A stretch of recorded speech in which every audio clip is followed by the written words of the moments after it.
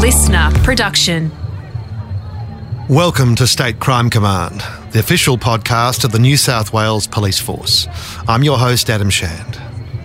At 4 a.m. on September 24th, 1983, Mary Wallace left a nightclub in North Sydney with a stranger, Robert John Adams, who claimed to be a policeman. Mary was never seen again. This is the story of a murder investigation that stretched over 34 years. The work of 2 generations of police brought it to closure. The killer of Mary Wallace is in jail, but this case is not quite over. Adams has never revealed what he did with her remains, nor even confessed to the murder. Investigators continue to seek answers to questions from 1983, including who first alerted police to the identity of the killer. Was it the same person who wrote a strange note to police weeks after the disappearance? It came with a map, a page torn from a street directory that gave a location for Mary's remains.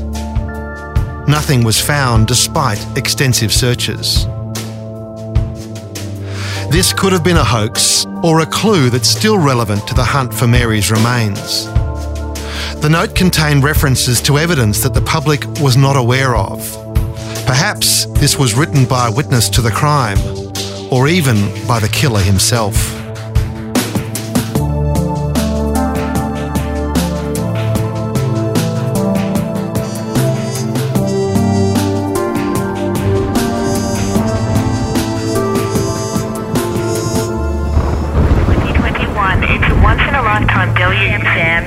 No more after a week of torrential rain. Roads are closed due to the landslide. Lucky to be alive after a riverside sinkhole opened up because of this heavy downpour got me thinking about maybe Mary's body might turn up after this weather event. I just feel that sometimes this washes away a whole lot of things and things are exposed. And we might find her, might uncover where she's been buried. She could be just under in a shallow grave somewhere or just covered with debris from the bush. So maybe we might find Mary. Pauline Biddle was Mary Wallace's best friend.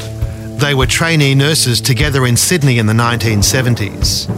And she hasn't given up hope that one day Mary will be found. I often think, well, when there's been a bushfire through our national parks or a flood like we've just had now or heavy rains, we don't know that someone might find her, they might just come across her walking in the bush. Or it might be an article of clothing or a piece of jewellery that surfaces after all these years. I know what she had on that night because we discussed what she was wearing that night when she was going out. She was wearing a woolen skirt and a woolen jumper. It was spring and it was cool and she'd had a woolen skirt on. I'm not sure if it was black or green, and she had a jumper on which is either black or green as well. And she used to love George Jensen jewellery, and she had some lovely pieces that she'd purchased or was given, and she would have had those on. She would have had a ring on and a bangle and something around her neck. The last time I spoke to Mary was that evening before she went out. Pauline and Mary would often catch up after work for a drink. They were part of a group of friends that socialised in pubs and clubs in the North Sydney area. We had friends at wine bars that we used to go to that we'd catch up on. We'd listen to music there. They often had live music.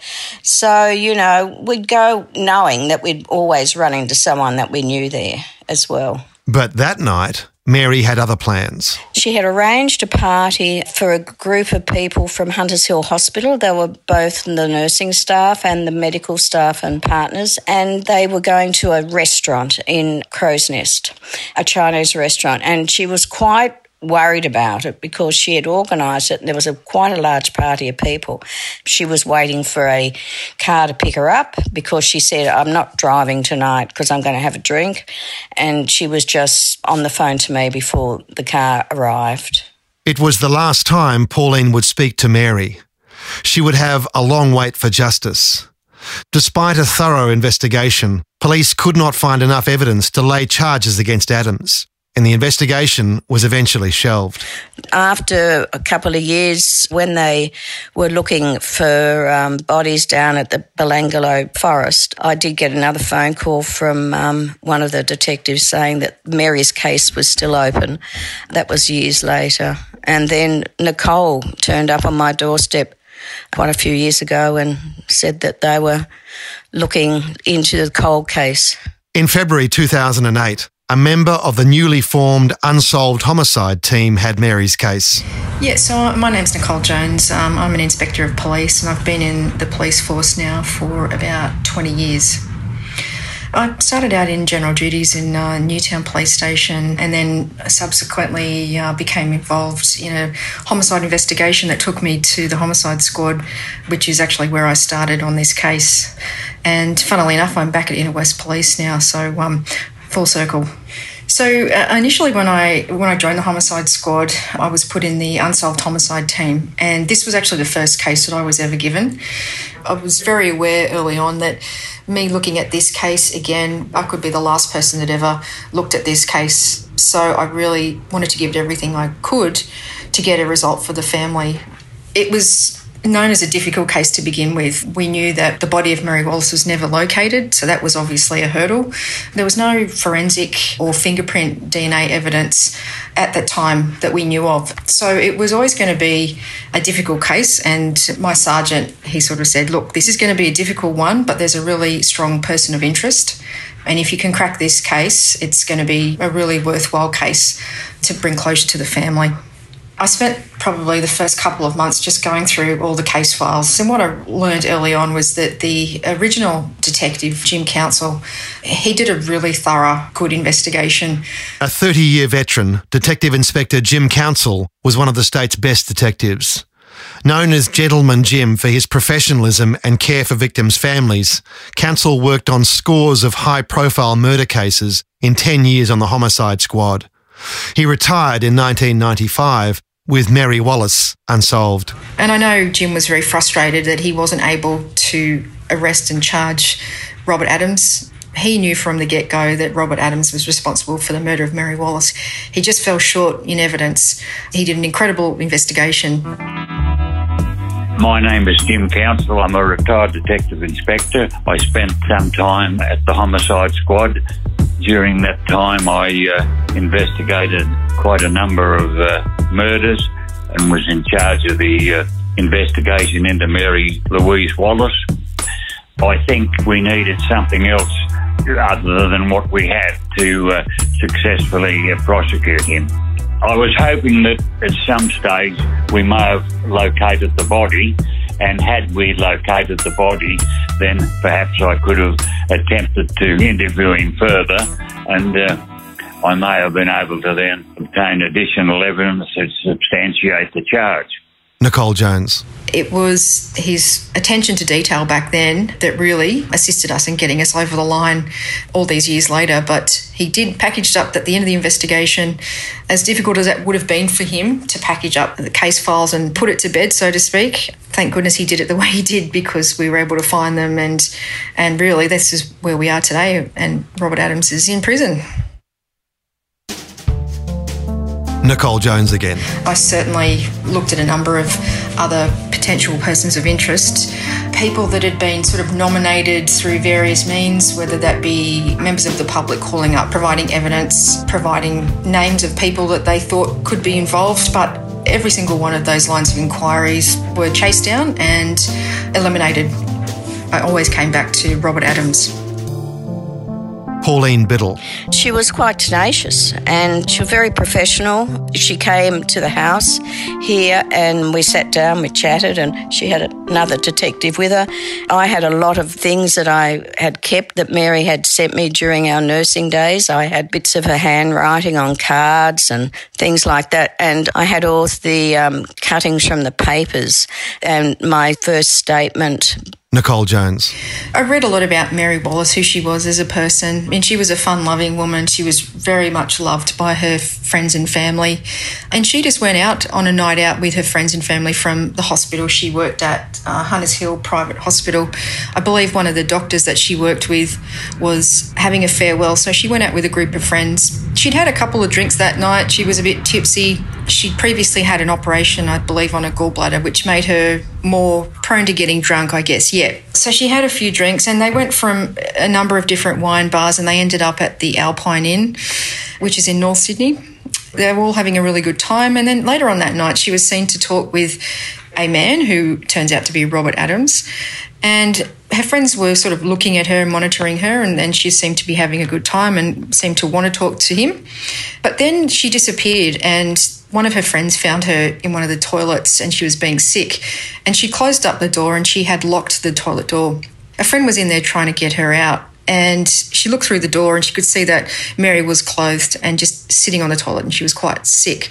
So she wanted to get her out and wanted to get her home. So as she was bashing on the door, Robert Adams walked by the toilet and said, "Is everything okay?" And her friend said, "Look, she's actually quite sick. I want to get her home." And he said, "Well, I'll bash the door in. I should be used to it. I'm a police officer." So the friend thought, okay, well, let's get her out of the toilet and home. So that's what he did. He hit the door swung open, and Mary was sitting there. And then he said to the friend, "Look, I've got my car just out the front. I can give her a lift home. I know that she lives in Drummoyne," which was true. And then the friend, she was a bit hesitant. You know, she didn't know this man. But he said, "Look, you can trust me, I'm a police officer." And with that, she decided it was a good idea for whatever reason, and she helped Mary into the front seat of Robert Adams' vehicle that was parked out the front. And that's the last that anybody ever saw of Mary Wallace. Little did Mary's colleagues know that she had fallen victim to a sexual predator, and her disappearance wasn't discovered until the next evening. So the alarm was raised by Mary's father the following day. It was her sister's birthday, and they had arranged for a family get-together, and Mary didn't turn up. And it was very, very unusual. Mary would always speak with her family members regularly, and it wasn't like her to not turn up to something like this. Police at the time were upbeat about a quick resolution to this case. They had a clear description of a suspect and his vehicle. Well, yes, they were confident. They did a sketch of him and put him in the paper and on the news. It was probably Monday or Tuesday of the following week, and I did a media release asking for public assistance. And the following morning, I received a phone call at Chatswood Police Station from a male person who said to me, "The person you're looking for is Bob Adams. He drives a brown Commodore sedan." He gave me the registered number and then hung up. There was a lot of exposure. It was the weekend before we won the America's Cup. As Sydney celebrated the America's Cup win, Jim Council was looking for the man in the brown Commodore sedan. Homicide Squad detectives have made a major breakthrough in the search for missing Drummoyne nurse Mary Wallace. 11 days after Mary disappeared, at 11:30 p.m, Council and a colleague were driving through the area where she went missing when they spotted Adams in the car that his anonymous caller had identified. Nicole Jones. He spotted that vehicle driven by Robert Adams, the same vehicle that he drove away with Mary Wallace on the night in September 83. And so Jim Council pulled that vehicle over and spoke with Robert Adams at the time. And what was his demeanour like when you stopped him? He was aggressive. He's always been an aggressive type of person. What did he say to you? Well, the story he gave us was that he drove down Willoughby Road in a westerly direction, turned left at the first intersection, drove about 100 yards up the street, pulled over and told Mary that he was too drunk to drive her home. And he said they began kissing and cuddling and so forth, and he had consensual sex with her. Then he went to sleep and woke up at 5 a.m. that same morning, and she was gone from the car. He had no more to offer than that. Crucially, his vehicle was subjected to a search at the time, and they found drugs in his vehicle. Now, because they found drugs in his vehicle was towed to the holding yard at the police station, and it went for a more thorough investigation, a forensic type investigation, as much as a forensic search could be conducted back in 83 when DNA testing really wasn't involved. Robert Adams, he lived with a male and a female in the North Sydney area at the time. The female flatmate actually witnessed him hosing out his car some days after the disappearance of Mary Wallace, and she found it very strange. She recalls watching him do this from her bedroom window, and she remembers that he'd pulled off his car seat covers, that he'd washed them, and they were on the line. She also remembers that he had the hose and that he actually was hosing out the inside of the vehicle and the boot. She remembers the water filling up in the boot and just thought that was very strange behaviour. Why would somebody hose out the boot? Adams told his flatmates that he'd killed some ducks in the Lane Cove National Park and they'd been in the boot. They never saw any ducks. Despite Adams' attempt to remove evidence from his car, police found 2 hairs in the boot they believe could have been Mary Wallace's. Well, at that stage, there wasn't DNA available to police, and I was given information by the scientific man that if we were able to obtain some hair from her unit, maybe if I took both quantities of hair to Lucas Heights, there was a scientist out there who may be able to identify it as being similar. This was the CSIRO's Science and Technology Centre in Sydney. I didn't take all the hair out. I took some hair from the hairbrush and some hair from the boot and retained some. And I took the hair out to this guy at Lucas Heights, but he was unable to get a match. He couldn't say yes or no. It was a disappointing result.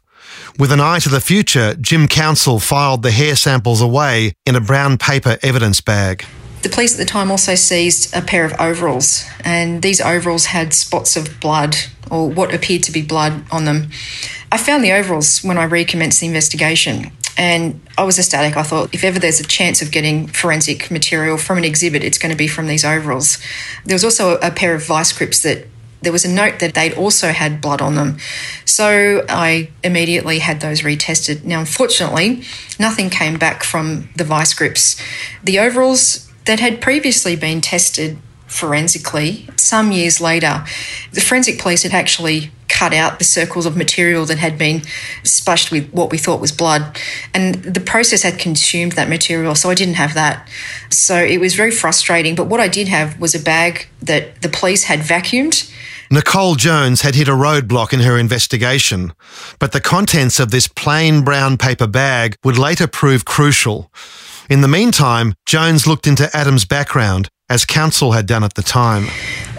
Look, he was a career criminal. He had a quite extensive violent criminal history. He started off committing petty crimes, and then as he became an adult, he became a violent criminal. He was known to have committed sexual assaults on women, and the more I looked at Robert Adams' criminal history, the more it became apparent that he was a violent sexual offender. He was certainly somebody that we really needed to work on with this investigation, especially given that he was the last person to see Mary Wallace alive, and in fact he admitted that to police back in 1983. Adams' criminal history would be crucial to convicting him, especially if Mary's body could not be found. Jones found that Adams' behaviour that night conformed to a previous pattern. He had a very specific MO. He purported to be a police officer. He would pick women up in wine bars in the North Sydney area. He would buy them drinks, tell them he's a police officer to gain their trust, and then he would lure them generally back to his vehicle, and as soon as they were inside his vehicle, he would shut the door, lock the doors, and then he would try and have sex with them. And if they didn't want to have sex with him, he would force them to. He came up a number of occasions doing this particular MO to women in the 80s. So how many different attacks do you think there were? Look, I think there were at least 5, and I believe that he did exactly this with Mary Wallace, only that this time in September 1983 he went too far and he strangled her to death. Jim Counsell had come to the same conclusion, but without a body, his investigation was in danger of losing momentum. And then a mysterious envelope arrived at police headquarters.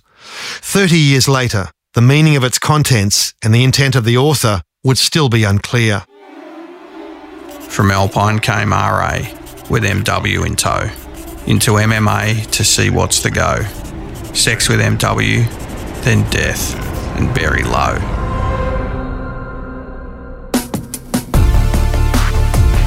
State Crime Command is produced in collaboration with the New South Wales Police Force and Real Crime Australia.